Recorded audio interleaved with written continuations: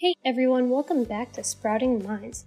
This week we welcome Erika Joy Sneath onto the podcast. Erika and I bond over the little things that affected our teaching career and kind of some of the ultimate reasons that we left teaching. We talk about Erika's accident at work and how that influenced the rest of her career. And of course we end by giving a shout out to Erika's new book. As always, check the show notes after you're done listening for more information on Erika, and I hope you enjoy this episode. Hello. Hi, how are you, Erika? I'm good. Is it the morning for you? Where are you located? I'm in New York. It's the Okay. morning for those that aren't morning people. Yeah. It's Yeah, 10:30. 10:30. Yeah, that's fair. Okay. I'm on Pacific time, so I was like, oh, good morning. But then I'm like, let me actually check where you are, because maybe you've had like a full day up to this point. No. No. I mean, I've been up for like 2 hours, which, Yeah. it's still morning Yeah. for me. I'm still waking Yeah. up. I'm still having my coffee, Yeah. But Yeah, you no, look wide that's awake. How much time do you have? I am a morning person generally, but I also feel like I'm learning at my best self. So I work full time, and then I also have this book and business. So I'm learning to try to find pockets of time where it works for me. And one of the pockets is like, I really like my morning time. So I get up in the 6-ish hour. Yesterday I woke up naturally at 5:50. But like, if you would have asked me 6 months ago, if I would have said no, like my body can't handle that. I need all the sleep I can get. And I mean this lovingly, you're going to learn that I have a lot of sass, but like, the people that are like, top 10 tips for your morning and like, see my morning routine. I'm like, I'm not saying that's me. I'm just saying like, it actually works for me. I like that it's quieter. I like that it's calm. I used to be the person that like gets up, takes a shower, gets ready for work, goes to work. And so I feel like slowing myself down is really good. Yeah. But also like, no judgment. If you're like, mornings are hard, I'm barely getting up at 8. I'm like, that's cool. Because that used to be me. And when I was teaching in the classroom, like getting up in the 6 o'clock hour, I was like super cranky. I was like, these kids, nope, I'm not going to do the day. Yeah. So I've come a long way. That's why I'm like, how much time do you have? But also this is like early for like being like podcast ready. Like I'm like, I feel like normally like 8 a.m. is my like, okay, I'm fully ready to go. Also, it's cloudy today, so that's not like sunshine and rainbows, but it's fine. No. I digress. Well, that's okay. I asked. I mean, for me personally, like my problem is that my happy time is at night. And like, unfortunately, late at night when it's quiet and no one's awake. And it's like, part of me is like, well, there is that morning time that has that same thing. If you can just switch it, we'll see. No, my husband's the exact same way. Yeah. My husband's the exact same way. His ideal is like 10 to 2 a.m. And I'm like, what? We should be best friends. Yes. He's like off and running. He's great. And then he'll like be tired and he'll try to go to bed at like midnight and his body like fights back and he's wide awake. So I get it. I feel like not only are like we opposite, but I feel like I've had to learn like what is my ideal time. And also like, I'm not the person that's like, get up at 6 and do my blah, blah, blah. And then I do my blah, blah, blah. And then it's 20 minutes of this and I drink my water. I'm like, nope, I'm having my cup of coffee. I'm looking out the window. Like there's no, like, I'm being intentional about this thing and then this thing. I'm like, I'm just starting my day off slower, which is nice. And also gives me time to like look at my business email and do some different lighter tasks. Yeah. I say that and then I'm like, sometimes I like schedule over it, but it's a work in progress. Aren't we all? We're all a work in progress, and that's fine. Yeah. And so you are the dean of Pacific Preparatory, which I've talked to Kathy, I've talked to Corey. Yeah. So like, that's right. I forgot that you've also chatted with Corey. Yeah, that's so fun. You're like a little mini team member. Yeah. I like that. Yeah. So we all work super closely together, and I don't think I told them I was doing this. Well, it's I don't think they know yet, so they'll be like, "Oh, cool." Yeah. So I don't know. Let me know if you have any like, I want to make sure you talk about this thing or that thing.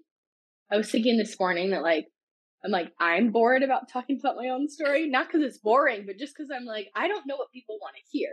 I think Right. like a lot of my story is intertwined with teaching and getting heard and then writing the book and like all of that. Or we could kind of dive into more of like my teaching experience or just the pain or just the book process or all of the above. We could see how it goes, but I'm just kind of giving you a disclaimer. Yeah. And I'm also a little sick. So if I suddenly stop talking, it means I need to cough and you're up to fill the silence. Got it. And if at any point you need to like go refill your water or whatever, just tell me and we Perfect. break for a hot second. Yeah. Perfect. Yeah. All that sounds good. Yeah. It's good to meet you, Andy. And correct me if I'm wrong, but you're not currently in the classroom. You were teaching and you started this as like a way to, it's great. I listened to your last episode where you gave the disclaimer. But you were teaching little ones. Is that right? Yeah, I was teaching preschoolers in the Okay. city. Uh-huh. He's gonna bother me, so give me 1 second to like Yeah. wrangle him in or give him something. Funny. I was like, seeing my Zoom. Yeah. I'm like, gosh, that, branch is really struggling. I don't want it to break off, but oh well. I digress. I was like, I usually have him in the room with me, and I was Uh-huh. like, "You're 8 years old, Milo. I'm gonna give you your Mm-hmm. frozen breakfast, and then you're gonna go take a nap." Uh-huh. And it It's worked. going to be perfect. Right. I had an interview on Monday, and he was great. And I was like, "Okay, same thing today, Milo. Do your Mm-hmm. own thing." Mm-hmm. Clearly, didn't work out that way. Oh, So he's in here. Hopefully, he's eating again. Anyway, no, no, you're totally fine. It's, my cat will, we have two cats actually. One's a little kitten, so she's everywhere. She might even like jump up on my shoulders, and like when she's wild, I'm like, I'm done with that. Yeah. And the other is like super fluffy and cuddly, but like if I'm not giving her attention, she's like all over the keyboard. She's like moving her tail in my face. Like she's like, I need affection. She's like Marie from Aristocats, if you've Mhm. seen it. She's like the like sassy one. So that will inevitably happen. My team's like, oh, there's Erika's cat again. I'm like, I know, like I work from home. She's just gonna be around. Same with dogs. It's like there's only so much you can do. And like, I'm not gonna get annoyed with him because he's an animal and doing what animals do. Yeah. But anywho, so Yeah. yeah, I was teaching preschoolers in Manhattan, Uh-huh. and it wound up being something that I really enjoyed, but Mm-hmm. the stress outweighed the enjoyment. Yeah. Not a morning person, so waking up at like 5 a.m. to trek into the city was Right. a nightmare. And then I'm Right. even more tired. Right. And like, I loved watching the children get it. Like, I loved watching them explore and Yeah. learn. And like, Yeah. those moments I lived for. But the stress of making sure that like no one dies was like It's too much. too much for me. Like, way, way too much. Yeah. And I was like, I need a break. And Yep. now I'm doing this, and I don't think I'm ever going back. Yeah. Yeah. Which I think is good because ultimately what you're saying is I had to prioritize myself. And I think teachers get like a horrible rep. Like teachers are like the worst at that. And so anytime I hear of an educator in any form, I'm trying to talk about it like educators overall, whether that's an assistant, a teacher, like just educators, just Yeah. anybody in education. That could be a janitor if you envision yourself as teaching or like supporting students with behavior in some way. But when educators like honor themselves, I'm like, yeah, I celebrate that because I'm sure it was really hard to come to that decision. And then I'm sure it was equally hard, if not harder, to then follow up on like and follow through on said decision. Yeah. And so anytime I hear of that, I'm like, yeah, good for you. Somebody once lovingly told me, Erica, kids are kids. There'll be kids everywhere. You'll always be impacting kids in some form. And I was like, I think I'd give that advice to somebody else. I don't think I would take that advice. And so like, I knew that that was like something for me to sit with is like, I need to wrestle with like kids are kids anywhere. You don't have to be the end all be all for all of them, especially if it's eating you alive. And like you said, those like light bulb moments, there probably weren't enough of them to make it sustainable. and to Yeah. make it outweigh the really hard, messy stuff. Mhm. Yeah, yeah. And I think as you said, like a lot of us in the field, like I personally felt so much guilt. I was like, Mhm. I'm leaving this school that I've been at for 4 years. Mhm. I like also the last year was just a hot mess in so many different ways that I left not on the best of terms. And like I Mhm. felt so, so, so bad about it. And I actually just like emailed one of the head people who I was close to and was like, look, this is everything that happened that year. Like, Mhm. I just want you to know that that last year was not a full representation of like my experience. Yeah. And like, I just appreciate you so much because in that moment, I couldn't do it because Right. you burn out and you're so focused on like, okay, how do I make this thing work? Even though it's Mhm. not anymore. And Yeah. it's so Yeah. hard, and I commend people that leave, and I also commend Mhm. people that, like, enjoy it so much that they can't leave because they But love they can't it. leave. Yeah. Yeah. It's Yeah. hard. It's very Yeah. complicated. Yeah.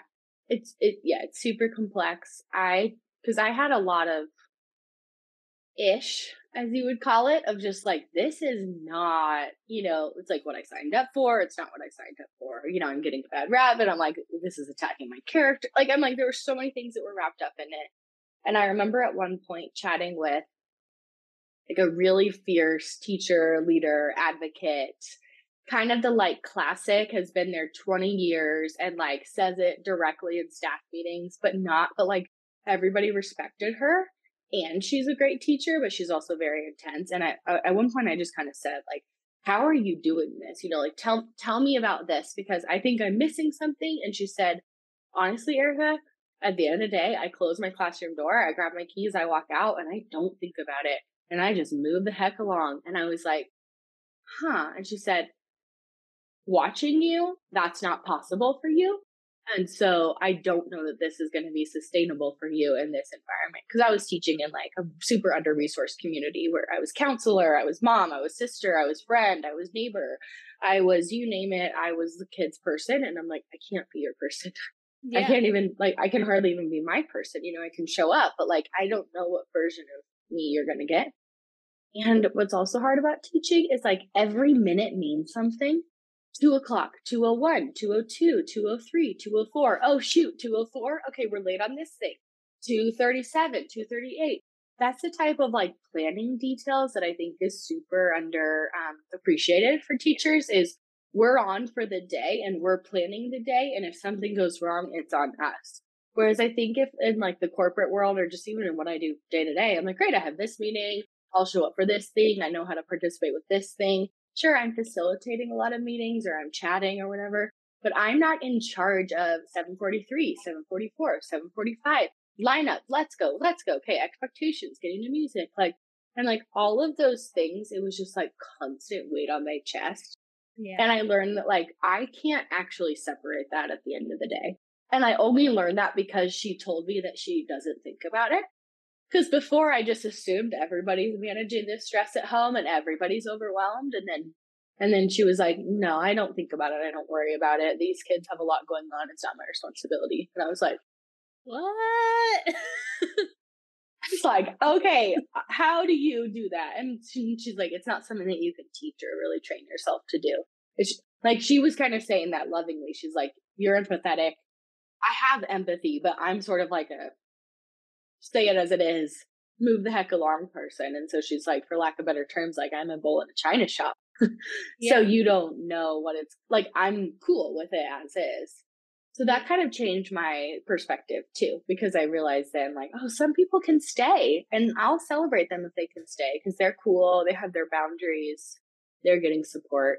I was not one of those people, but it also took me a long time to admit that. Like, I felt like I failed. Yeah. I think that that's I didn't realize that either. I was the same way where I was like, okay, I'm leaving. And I tried to leave everything at the door, but Yeah. I couldn't. And it was No. like until I fell asleep, I couldn't shut it Just off. thinking about them. Yeah. Yeah. And Yeah. even like the stupidest things too. Like it doesn't even matter. It's like, okay, Yeah. well, at drop off tomorrow, make sure you say hi. Like To obviously the you blah, say blah, hi. blah. Yeah. Right, like nonsense stuff. And I was like, I can't shut it off. Like, Yeah. it's a constant thought, and it's not necessary either, right? Like, it's not, Yeah. these thoughts aren't necessary, but then Yeah. you're also that person for them. So you Right. feel like you have to wear all these hats, you have to do everything, and then you Yeah. look at someone else who's like, "No, no, I leave and, like, that's it." You're like, "The heck? How And are you doing it?" there's still that person for the kids. So that's the thing that really got me is I was like that these kids know they can count on you. You're consistent. You still have like feelings and emotions, but it's not like happy go lucky at your work day.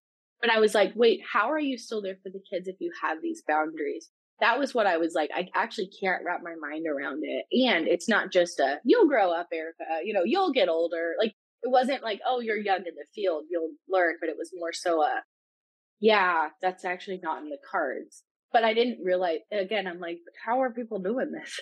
Right, right. And how are we just sort of talking about it and like the whole like summer's off and I was like, I didn't resonate with any of that because I was like, I shouldn't need these breaks just to get through the day. I should feel like I'm actually like sustained in October and November, outside of days off. Yeah. But yeah, anyway, I could talk about that for 3 hours, Yeah. as I'm sure you could. Like it's like the journey and yeah, how that works, and it's tough. But that's why I asked because I was like, I think you taught the little ones. Which, see, my cat's tail. I was going to say, here she is. Can you hear my dog chewing on this thing? No. Okay, good, because I can, and I'm like, oh my god, this was a dumb idea too. But okay, as long as Oh. you can't hear it, then that's fine. Yeah, I mean, the teaching thing is, I mean, it's so complicated and complex. Like, Mm-hmm. and I feel like my mom was a teacher. And so Mm-hmm. growing up, I would always go to her elementary school and I Yeah. loved it. And I felt so seen and validated because all these teachers loved me being there. Loved you. Yeah. Yeah. Right. And so I grew up being like, that's what I want. Like, I hated Yeah. my own schools. I loved that school. I need to That's what do I'm that. going to do. Mm-hmm. And then Yeah. it took me 4 years to be like, okay, I experienced it. There were so many Mm-hmm. things that I loved. There were a few things that I didn't love. Like, Mm-hmm. what's outweighing this? And it was like, okay, you know what? This isn't for you. Make a move, make a change. And that was extremely scary, but worth it. Yeah. Yeah. Scary, I'm sure. I think people are like, oh, great. Good for you. I'm like, yes. And also, I didn't have anything lined up. I'm like, there's just like a lot of things where it was like, I kind of had to say, I'm jumping off the diving board into the ocean. There's no life raft. Like it, and I think that was what I needed. And I'm sure what you needed, but also like super, Scary. alarming. Yeah. Yeah. I'm like, it was actually like, great, good for you. But I'm like, who's paying my bills? Like, it's not good for you paying my bills. Right, right. Like, I left for Anyway. this and I was like, I don't even know, like, that this is sustainable. I was like, I don't Yeah. know anything about editing or any, like, it was just Yeah. trust your gut and take a leap and go for it. And I mean, it looks like it worked out for both of us. Yeah, I commend you. That's super cool, especially for like, well, I was going to say tapping into an industry that is unfamiliar. I guess I'm doing that too, but I think it's sort of related ish. It's not Yeah. like, oh, you were a teacher, so you know how to publish a book. Wildly different. Very different. Yep. I'm the how to write a children's book, how to hire an editor. I'm like, I literally didn't know anything. But Yeah. I think part of it is like when you're motivated, you're willing to step outside your comfort zone. And like the motivation, is like fuel to your fire of like, okay, it's coming. I need to know how to do this. I need to know how to edit because I need to figure this out for myself. And I want to do this podcast, so I'm sure for you it was similar. Yeah. And so, like, okay, so you taught, and then were you injured, and then that kind of trickled into like becoming the dean and publishing a book and that path? Yeah.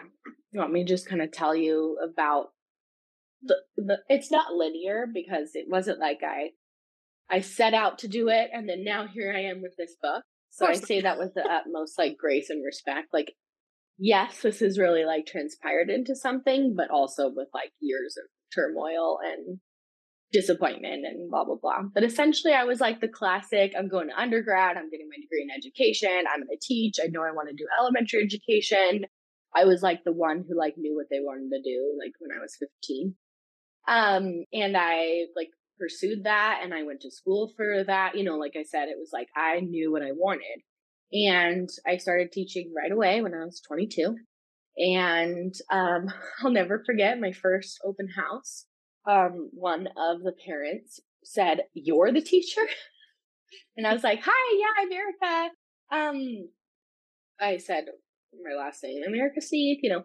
And then he was like, "Have you graduated?" I was like, "Yep, I graduated with my degree in elementary education. I have endorsements in reading, all subjects, and also English for speakers of other languages." And she goes, "Whoa, you just graduated. That's super impressive."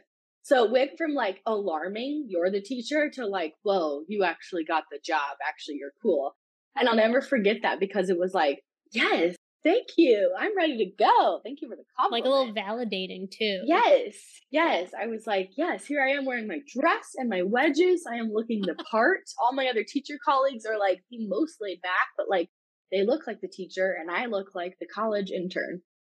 Anyway, um, so I taught fourth grade for 3 years and third grade for 1 year.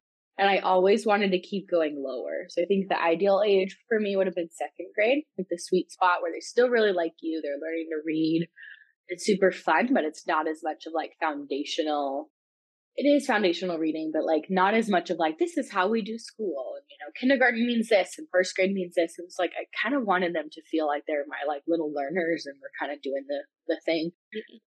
But people are like, "Oh, fourth grade, it's so close to second." Yes, and also fourth graders think they're so cool. They like it wasn't like I had to convince them to learn, but it was just like a different dynamic. Whereas I Yeah. feel like my personality kind of geared toward younger, of sort of the like, "Oh, sweetie," you know, blah blah blah.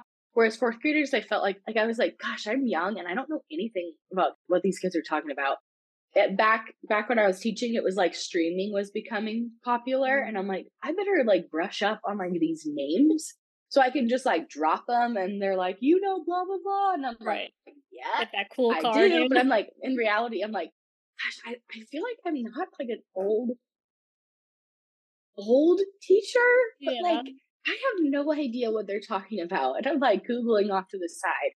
Anyway, so my first year teaching, we had bus duty. So we would bring every so often we would bring the kids out and stay with them. And so we'd rotate by grade levels. And all that is to say, like I was out by the buses with my fourth grade team. It's a Friday afternoon, you know, you feel really good. I'm like, it's a lovely sunny day. I'm just gonna wrap them up and you know, they're on the buses, like it's gonna be the weekend. It's great. Most of the buses leave and then I trip off the curb. And so I'd broken my ankle before. So I was like, yep. I was wearing Toms, which comfortable shoes for teaching compared to like flats or another thing, but like not tennis shoes, not supportive, obviously. Um, so yeah, I then had to walk to the other end of the building. Because you know, school buildings, yeah. So I'm like hobbling and I'm like, yeah, this is a like screaming, nauseating amount of pain, but you know, I gotta get to my classroom.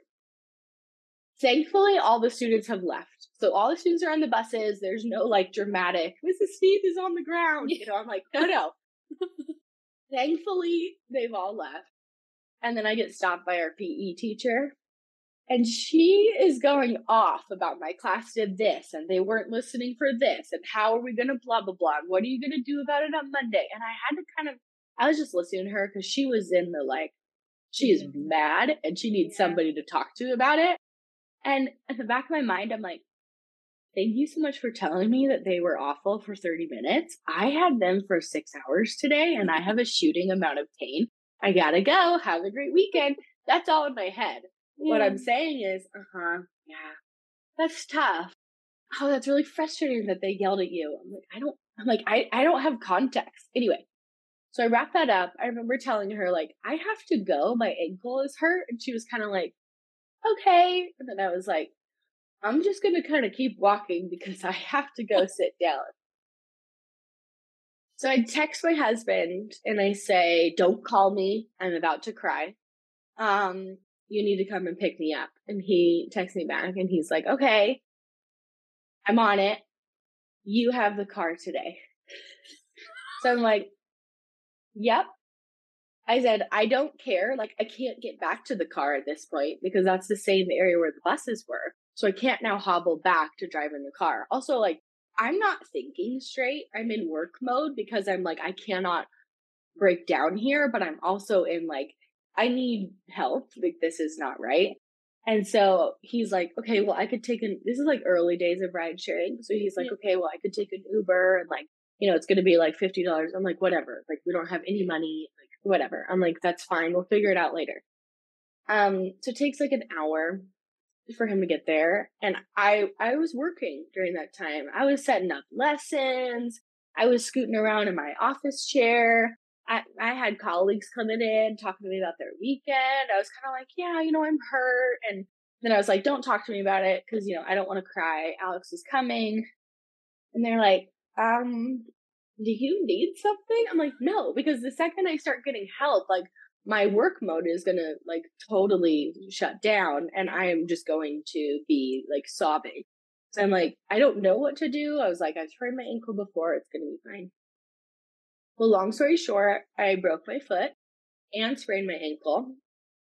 And it was like the type of break where the doctor's like, yeah, this is bad enough that like there's only a little bit that we can do right now. It has to try to heal. I'm like, thanks. Lots of details later because it happened at work. There were lots of protocols about what I could or couldn't do.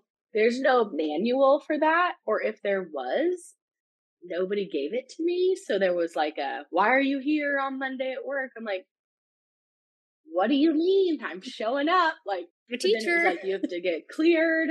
And then it's like, okay, that sounds great from HR, but like, who's filling in for my class? Like, HR was like on the phone saying, Erika, you have to leave. You're not authorized. You have to get a doctor's note. And I was like, great. Are you getting a substitute? I was like, I don't think we're on the same page. Yeah. And that's just a lot of the pressure too. It's like you absorb that, like, I need a body to fill in for me. Right. That's one. And then number two, I need to get them set up for success with the students. And number three, I need to give them lessons and plans in place so they know what to do for the next 4 hours. And I don't think anybody really realizes that stress. Like, there's different pieces. There's like the who books the sub, they show up, and then like that's like the first battle. And then from there you have the like, are they going to do anything? I'm like, I don't care if they get any lessons done. Just try not to like have any huge explosions. If everybody's safe, it's fine. But that was sort of my like, okay, I have to fill in. I have to do this. Now I'm hurt. Now what do I do? Tracking so far. I'm like, I tell the story a lot, so it's okay if it doesn't make sense. No. I'm sitting here saying everything makes sense, and how, like, back to the other teacher and how they were able to like disassociate once they left. Like, I know that there are teachers out there that like if they need a day off or like they were to get hurt, it would be like, all right, I'm done. Like, yeah, I can. You figure it out. Right. And like, I know that the kids will be fine and I can focus on myself, where I'm similar to you. Like, for the first 3 years of working, I think I took off twice. And even then I was like, I can take a half day. Like, I'll come in, and admin was like, no, like, you're covered. Yeah. And this is also when I was a freaking assistant, right? I was like, no, I need to come. They need me. They need what me. about the kids? Like, this kid at drop off is gonna cry because I'm not there. And they're like, it'll be fine. And I'm like, I don't know that. I don't know. Like, some people don't realize the amount of guilt and like anxiety about like, those are my children, right? Yeah. Like, I need to make sure that everyone is feeling seen, feeling validated. Like, if I'm not there, the world might end. What's going to happen? Yeah. What's going to happen, and who's going to be responsible? Right. Yeah. For me, the worst part was coming back. So I did okay with the like plan for the lessons and, support the students, and then coming back and reading the notes and following up with the class about everything that went wrong and all the problems and everything. I was like, this is way too much anxiety. Like, I was like, this is so stressful. that I'm like coming back to like, I mean, I had like nasty subnotes of like, the class was disruptive. They did blah, blah, blah. Like, I'm like, okay, can you start with like a thank you for your lessons? Right. I'm Thank like, you we for don't have going to like make it extra fluffy, but just like, thanks for the opportunity. And I think part of it is like, I don't envy substitutes, but like the amount of anxiety that I would have to come back to look at the notes, to follow up with the students, to problem solve. And then not to even mention like we're behind on lessons, which is arbitrary in terms of being behind metrics that we didn't set for our students. Yeah, it's messy. And I think like that for me as a first year teacher, not knowing the rules, not understanding my sick time, not understanding, oh, I'm hurt at work. That's workers' comp. That's a whole other industry. That's a whole other authorization. I had some sort of nasty experiences with like what my administrators were telling me at my school versus HR, which I'm like, y'all need to chat because technically, like, I can't be the one that's managing those back and forth for you. And I think part of it is like you have to find a body to step in for you. So like that's tense for everybody. The principal doesn't want to step in and be the body. They have their own work to do. And also like I can't be responsible for making sure that my class gets covered. If HR is telling me legally you cannot be here, are you exiting the building? I'm like, I don't know what I'm doing. I'm 22.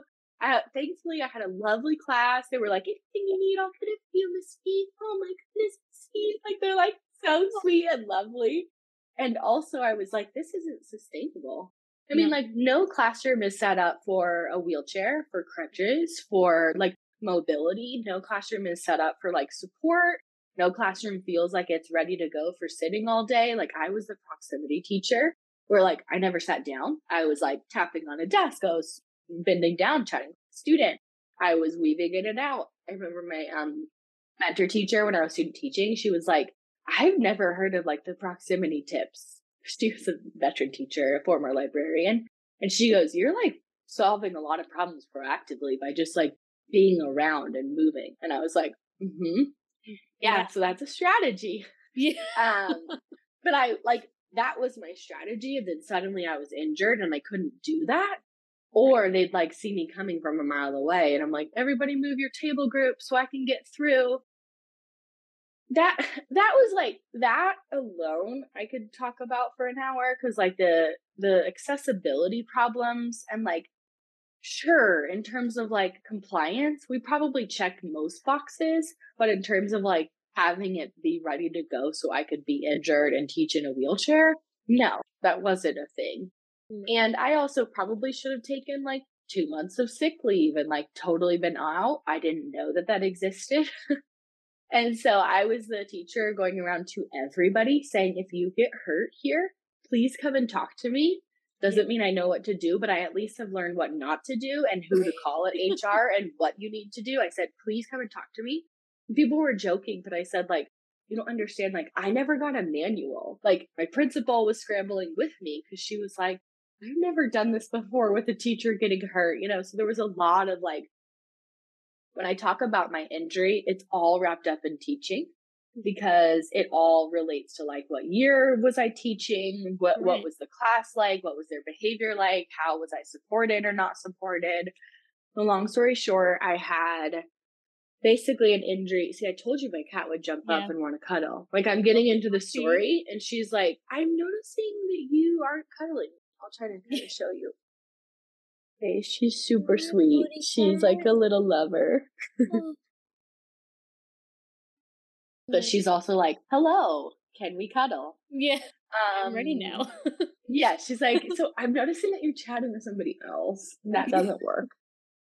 There was a time when I used to go to teaching and I was gone for 9-10 hours a day and she would be by herself, but we're now spoiled in the land of work from home. So she now has no context of how to be by herself.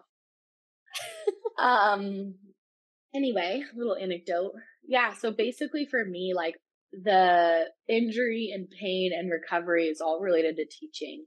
And I had 2 different surgeries spanning across different school years. I had, if you have an ankle surgery, you have 6 weeks at a minimum where you're on the couch, no weight bearing whatsoever. So obviously that's like 6 weeks where you're going to be like out of teaching, but then like the other 6 weeks is like starting to put your foot down, wearing the walking boot, starting to use crutches, phasing out of 2 crutches and 1 crutch. So it's a year before, like they say, recovery for an ankle surgery is about a year in terms of getting back to your baseline. So for me, I was like, great, a year. Okay. I'll do this. I'll follow all the rules. I'll go to all the physical therapy. I'll do all the at-home exercises. I am a teacher, so I will follow your plan. Thank you for outlining it for me. All of this sounds great. Well, it didn't really work that way because my healing was not linear. And so every stage when it got to the like, they said I wouldn't have any more pain once blah, blah, blah. And I'm like in a ton of pain. I'm like, is this me? Is this my problem? Am I a wimp? Is this like the low pain tolerance? And then like I'd go and teach all day, and I'm a proximity teacher. So I would be moving around at least 10,000 steps a day. I'd get home and my ankle would be black and blue. And I'm like, okay, and then you do it all over again, right? Oh. So I like try to recover. Can't even sit up at the dinner table. I'm so nauseous with pain, but like getting up the next morning, I'm going to go again. Lots of tears to get out the door because obviously I'm in a ton of pain. Right. But I'm also like, what's the alternative? I have to go. The kids need me. I have to pay my bills. What am I going to do? So yeah, 4 years of that. It was exhausting. You did that for 4 years? Yeah. So basically, because I got hurt March of my first school year teaching.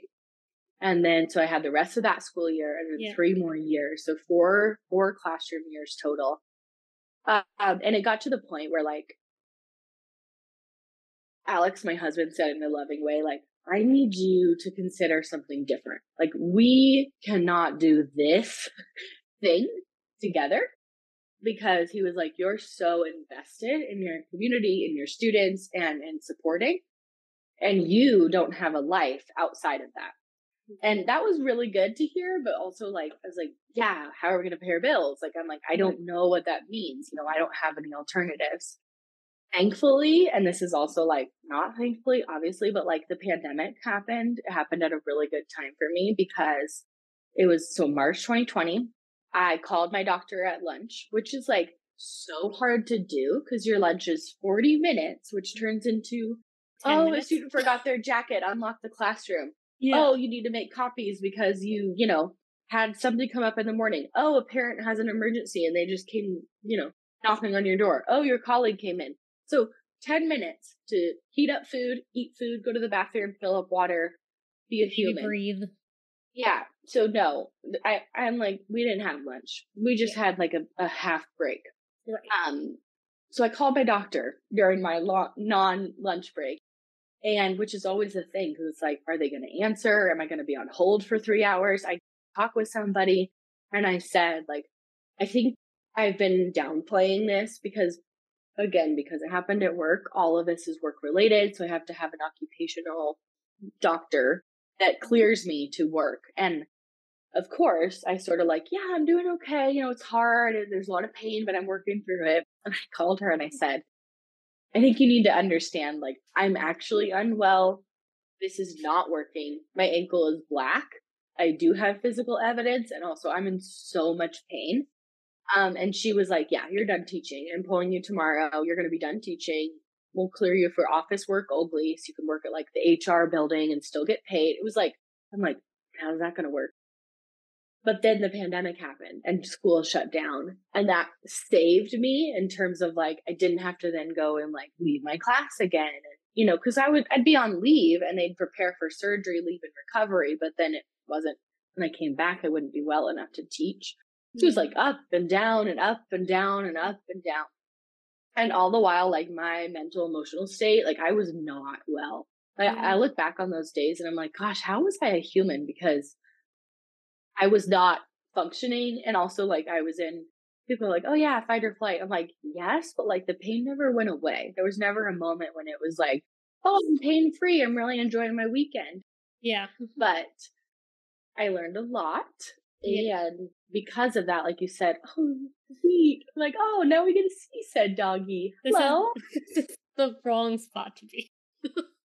See ya. I know. Anyway, I don't even know what your question was. Was like, you did that for 4 years. Yes. Well, And it was all sort of a nasty journey.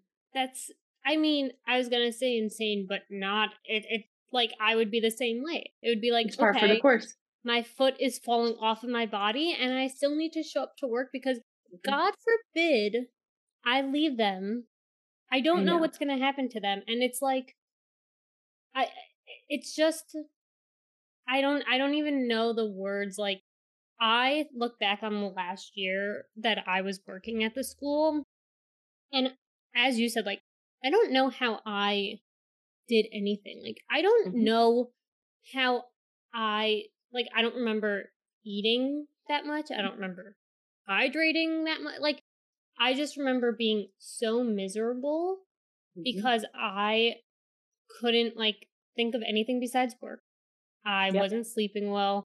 And yet every day it was like, I need to go to this place that's slowly killing me. But I Mhm. also don't realize that it's slowly killing me. And, Mhm. like, for your husband Alex, that's his name, Mhm. Yeah. to, like, say that to you and, like, be brave enough to say that. Yeah. Like, Took a long time. but, like, I wish someone would have, like, come up to me and, like, slapped me and been like, "Can you take a second to look at what's Mm. happening and, like, is this okay?" Mhm. And I'm pretty sure if I went to the administration and was like, "This is what I'm realizing is happening to me. This is Mhm. what I, like, wish was the case. They're Mhm. not matching. Like, Mhm. I don't know that this is the perfect situation for me anymore." And, like, Mhm. if I had recognized that, if I was able to verbalize that, but, like, when your mental health Mhm. is so far gone in those Yeah. situations, You don't know. you can't. You just can't Yeah. do it. Yeah. Yeah. And I think what's hard about that is any other job, you'd see it as a job and like they'd be sort of like, cool. But because educators, like, they need people to fill in, it's like so personal. It's like, why are you leaving? What are you doing? Like, I'll be gracious with how I describe it, but like, I had a lot of pressure, like, not just like internal, I put pressure on myself, but I had a lot of pressure about like, oh, you're doing what's best for you. Oh, you're not healed yet. Oh, what do you mean it's going to take longer? And like, do you want me to take off my walking boot and show you? Are Right. you like, and that to me, like, I took a lot of things personally and I've been in a lot of therapy Same. because it's been yeah, it's like, cheers to therapy. But like, I took a lot of that on. And because I viewed it as like, oh, they're questioning me, they're questioning my character. And then they're attacking my integrity. And that to me is like, no, no, and no. So I need to over explain and defend myself. So lots of learning later. I finally am this space where I'm like, yeah, it makes sense that I needed to leave. And like everybody that I've talked to about it, they're like, yeah, that makes sense that you're working from home, so you don't have to like be on your feet all day. I'm like, yeah, I know, but it's like it like took a while to get there, and even just to like find the job and like work from home in education, that felt like it didn't exist. You know, I first saw the role and it was like salaried, PTO, permanent work from home, non COVID. I'm like, this is a scam. There's no way. Like, What I do was you like, there's no mean? way this is accurate. Yeah. And thankfully, the team is so lovely, and interviewing was like easy because it was just a conversation, right? But I remember thinking, there's no way this could be true for me and could actually be sustainable because that type of thing doesn't exist. And at the time, I wasn't ready to say, I'm done with all my classroom stuff. Let's pack up my like mini room of all my gear and say goodbye. Like, it was still emotional to say, like, yes, this is best for me. And also, like, I'm not ready to say I'm never going to teach again. Now, you know, it's been several years. So now I can say that because I'm like, yeah, I couldn't even sub for half a day without like a huge pain flare. Like, who am I thinking? I could like go back into the classroom. Like, I'm like, no. And I love this current job so much. But it's like all of that sounds really good. Like, that's why at the beginning I was like, it's not linear. Like, it sounds like, oh, yeah, you know, you transition to work from home. It was not a planned thing No, whatsoever. no. And I'm curious. So, like, I've been out of the classroom for 2 years now. Hmm. And over the 2 years, I've been in therapy and I've slowly been able to get rid of certain things from my classroom. Like, when I was Hmm. leaving, I knew I was never going back to a classroom, and I still took every single thing of Everything. mine because I was like, I took freaking markers. Yeah. as if I'm like coloring in my room or something. And I brought like the stuffed animals that like it was ridiculous. And so over Mhm. the 2 years, I've like slowly started getting rid of things and like giving them to people. And like, I kid you not, I had Play Doh, like the Mhm. most random crap. And I Yeah. still have a bunch of stuff. And I'm like, but I need it. So, Yeah. how did you get to the point where you don't have all this Yeah. crap? I so resonate with that. I think in part because it takes so long to get your stuff and to like set up routines. Like for me, I'm like, no, like I can't get rid of my like supply boxes that house all the different like pencil cups for all the different supplies because I'm like my system works. And part of like what I really loved about classroom teaching was the routines and expectations. Like that's actually like linear to me and I can like work with them and we can practice it. And like that was actually something I really loved. In addition to, obviously the like light bulb moments. Like I'm not saying I did classroom teaching for the routines. No, no, no. But it helped. But I actually liked that. And so when I would think about all my supplies and all my gear and all my resources, that was associated. I had tubs and tubs all categorized by like standards of math games. And I was like, I can't get rid of these because like if I go back, like I'm gonna miss them and I'm gonna think about like they are laminated with cardstock and they're durable for long term, blah, blah, blah.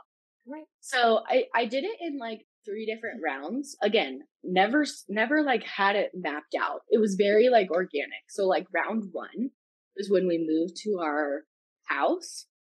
No, let's see. Let me think. So I started in this role in January 2021. And I first got rid of stuff. So this was also like we moved states. I brought all of my stuff with me, including furniture, flexible seating. I brought it all. We stored it all for a while. And so about a year and a half in, I was like, I need to actually like update this, organize it better, make sure I know what I have. Because when I packed up my classroom, it's just like grab and dump, grab and dump. Like I'm like, I can't sort it. This was also like peak COVID when there was like, wear a mask. You get 2 hours to pack up your room. You have to sign up. Like I'm like, okay. So keep that in mind. So like round 1 was kind of like an organizing round. And then I really did another round. I think it was like February 2021. So I was like, 2 months into my current role. And I was like, this role is working really well, but also like, I can't say I'm closing the door on classroom teaching. And I did like a kind of a like sweep of like posters and like anchor charts, like kind of some things that like they weren't as personal to me, but it was definitely like, I don't need this. Yeah. Kind of cleaned all that up, consolidated. And then round 2 was like later in the fall at our current house. It was like I'd been working there almost a year and I was like, yeah, I need to start getting rid of things. And then I did another sweep like post New Year because I was like, okay, now I've been here a full year. My manager's telling me I'm like not at risk for losing my job. Because that's the other thing is I'm like, I don't know how this works. Like at any time, is it see you later? Like I'm used to a contract with teaching dates, Yeah. So that was part of it is I was like, I know that I feel good here, but also like, is this weird counting on a work from home job post COVID? So I started to like kind of like all of my like sets of things I started to get rid of.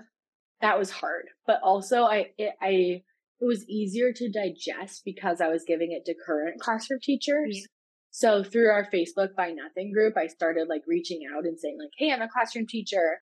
I have sets of book bins. I have sets of laminated like cardstock math games. I have sets of this. I have sets of this. If you're interested, let me know and I'll give it to you. And like the elation from these teachers was like so heartwarming. Like they were grateful, but I was also grateful to know it's going to be used. Because I didn't want it donated. I didn't want somebody to have to purchase it. And I didn't want it in the garbage. I'm like, wait, there's a reason why I've saved this stuff. Like I want it to go to like students that are going to really use it.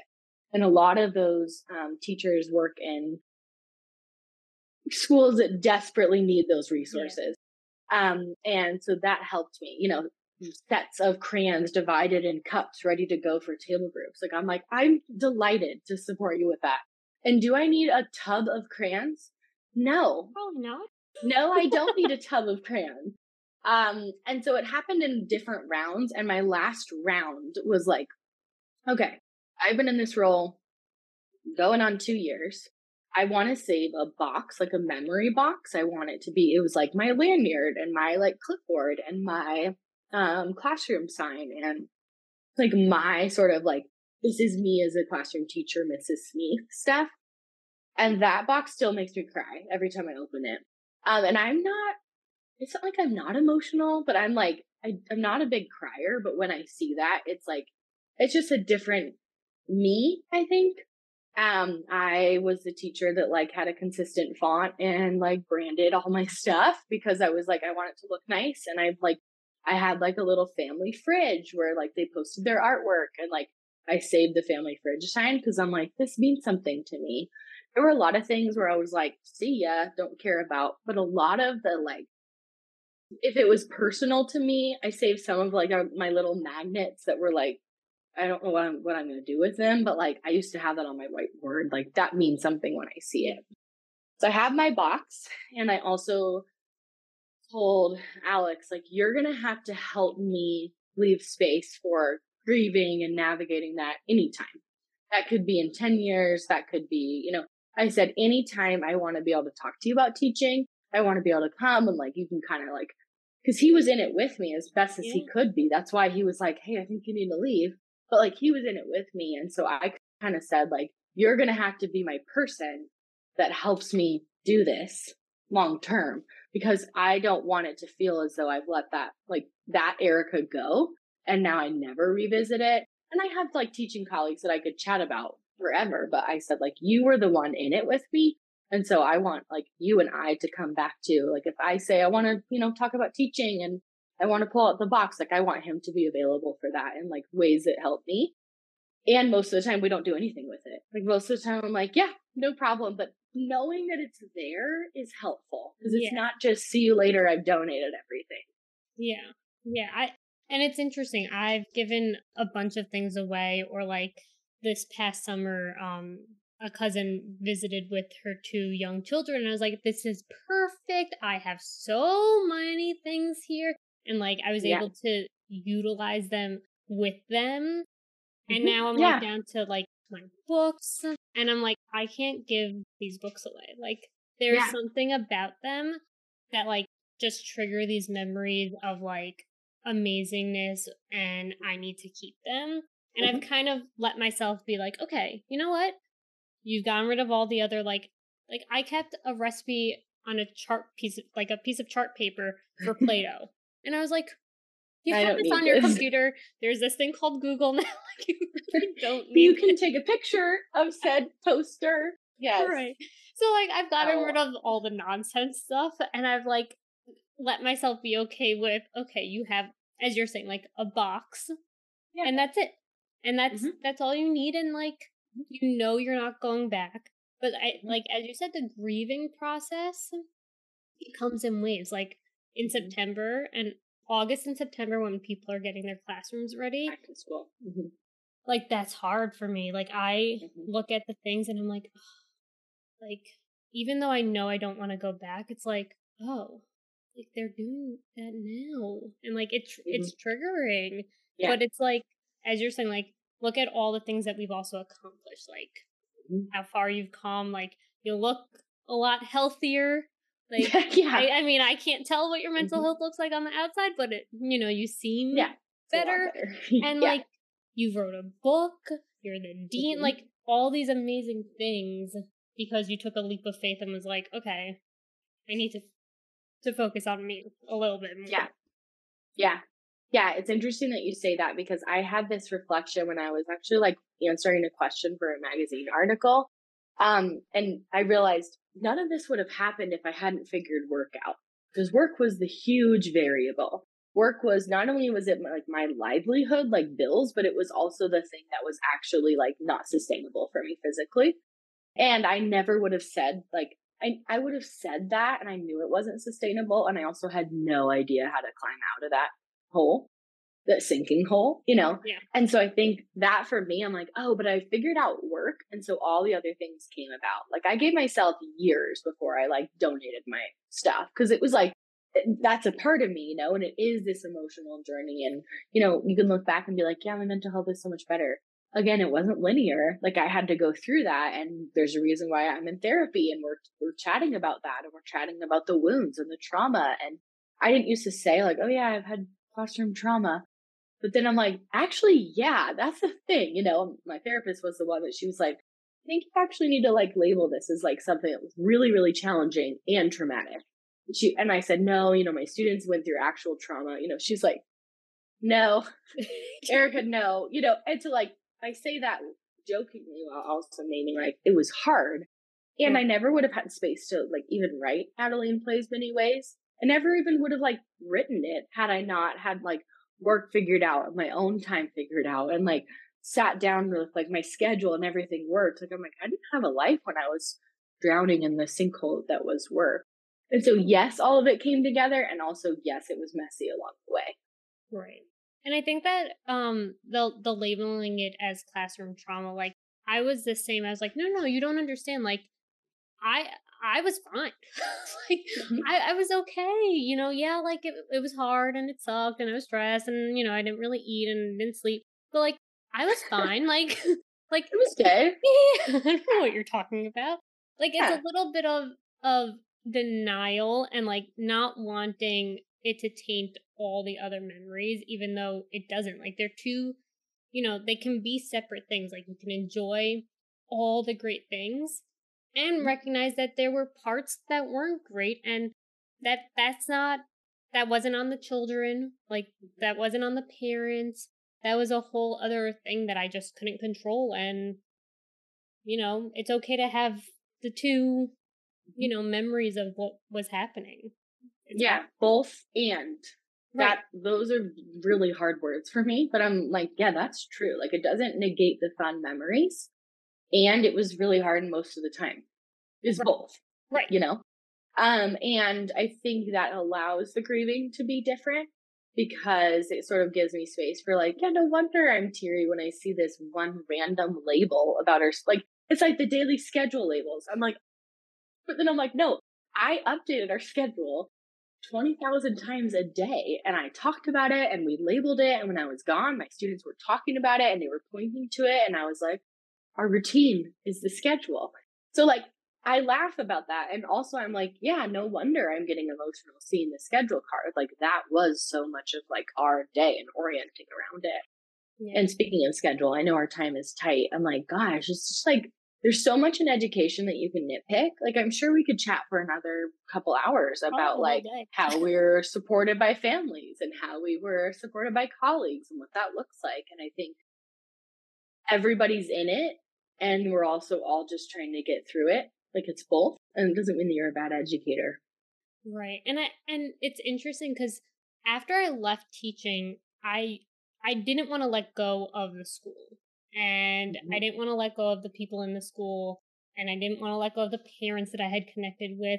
And so I really struggled as to like, okay, there's also this thing called social media now, and it's like I can follow these people or I can really disassociate. And like for some things I did disassociate, and like I somewhat regret some of it because I was so in my emotions that like my actions were sort of out of my control.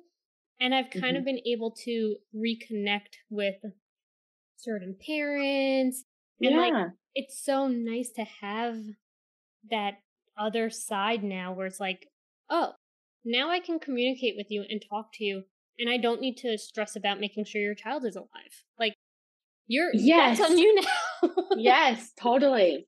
Totally. Yeah. And I think like that's the piece that like my colleague that I was talking about earlier, like she wasn't thinking about that.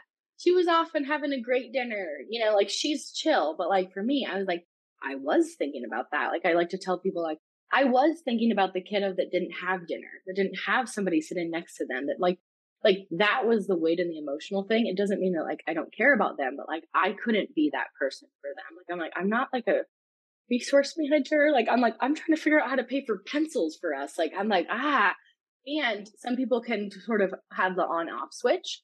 And I think that switch for us is easier when we're removed. And then we're able to like be supportive and like kind of climb out of our shells because we're not drowning in it.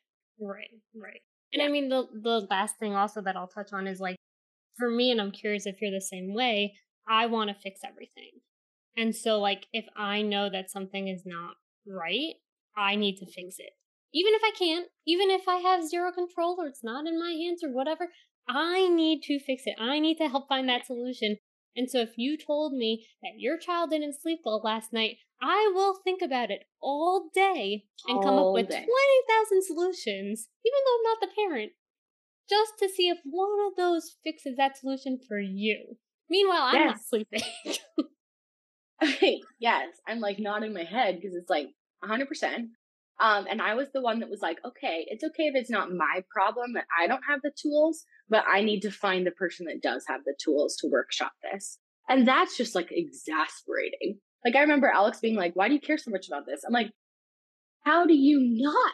Like I'm like, I don't know what to tell you. Do you not hear the problem? Yes. And that's also part of it too, is it's like, wait, that was like so I'm thinking of like the hamster wheel where you're not getting anywhere, but you're spinning around and it's like it's all encompassing and you're not getting anywhere, but your like mind is racing. Yeah, like my therapist just plugged for therapy. I'm like, gosh, I don't but like she was like, it sounds like, you have some like things to work through with sleep because you spent years having a hard time sleeping. I'm like, me? Oh, I But guess did you hear you're about that right. other person that needs help? Like, have you ever like articulated some of the like racing anxiety thoughts that you have when you're like trying to fall asleep? I was like, no, that's super vulnerable. He was like, and we're in therapy. So again, like jokingly, like we're all along the train that's like trying to move forward. And it's exasperating and exhausting and really freeing to go back and to reflect on those things and like move forward, knowing that I'm still going to be talking about it in 10 years. Like I'm still going to be wrestling with some things. That's a part of my journey. It's a part of my story. Right, right. And I mean, that's a part of everyone's story is like, okay, these are the things that have happened in our life. We can Mm-hmm. reflect on them, we can accept them, we can work on them and learn from them and still Mm-hmm. move forward and Mm-hmm. accomplish so many amazing things. And so the last thing for like a hot 5 minutes is this book because I do want to Yeah. plug it. So Thank give you. give people like a very quick synopsis Yeah. and let's plug it. Ready, go. Yeah. I'm just kidding. So I have chronic pain and a dynamic disability, and I didn't know how to name that for a while. It was taking a long time to accept that. But the people in my life are watching me go up and down and navigate the ups and downs. That's what I like to call it. They were doing that with me and alongside me and for me. And my nephew specifically, he was 2 and 3 at the time. Like he was trying to understand, like, how come Aunt E, that's what he called me, can play with me sometimes and other times not? Or how come, I see something sometimes and sometimes I don't see the ice pack.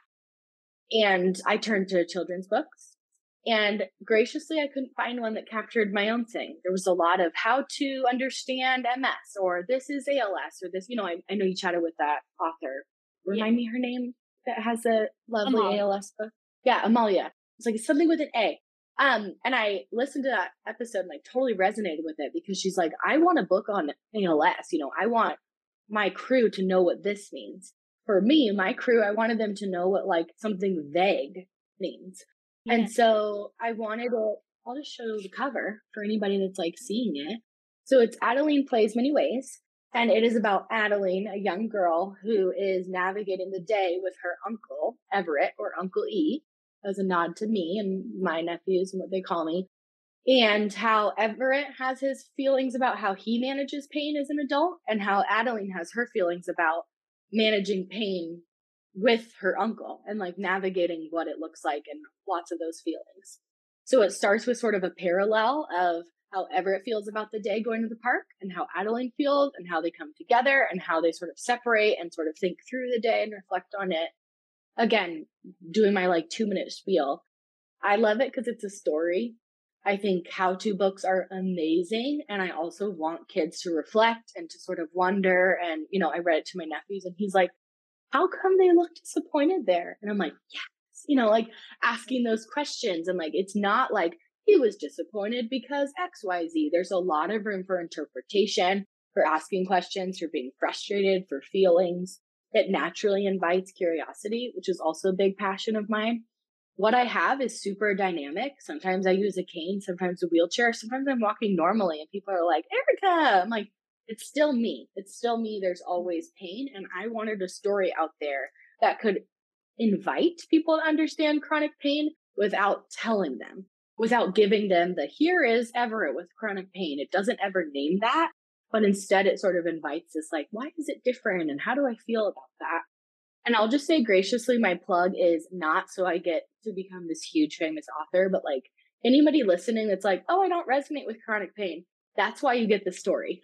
That's why you have it on your bookshelf and talk about it. And if you don't have a personal connection to it, that's also like people in your life like will value that. My students used to say like, how come there's not a book that has like an apartment?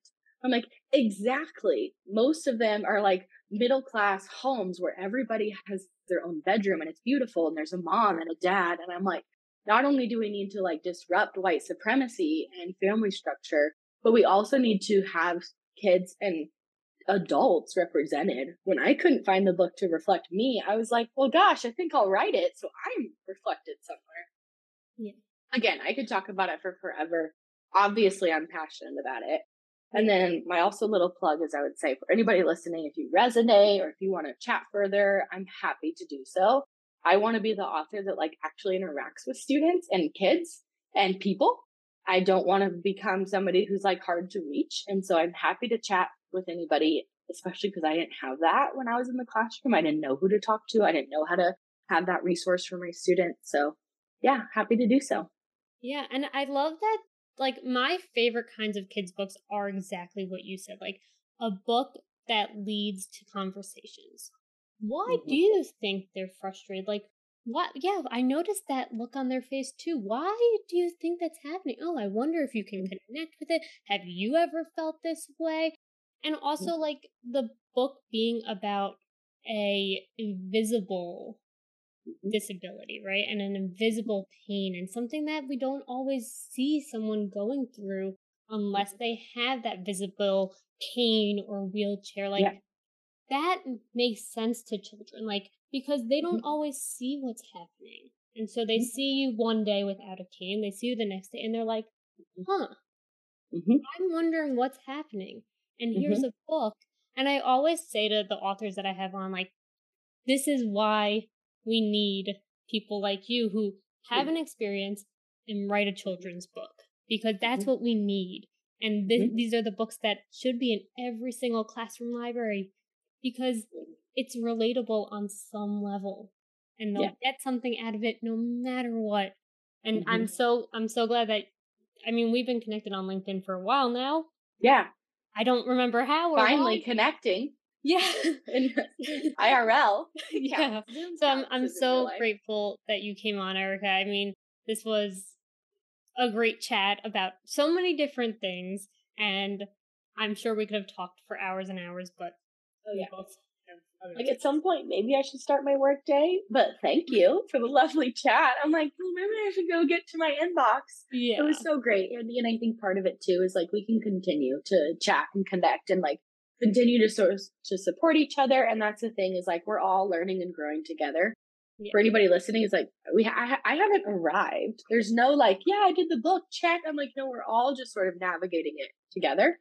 And we all have our own things below the surface that we're dealing with. And that's how we're going to continue to like learn and grow together. I love it. I love it. Well, cool. Enjoy your work day. Thank you for coming on. And I'm sure we'll stay connected. Yeah, sounds good. Thanks, Andy. And go give your dog some pets. Yeah. Love for getting through it. Okay, take care. Bye. Bye.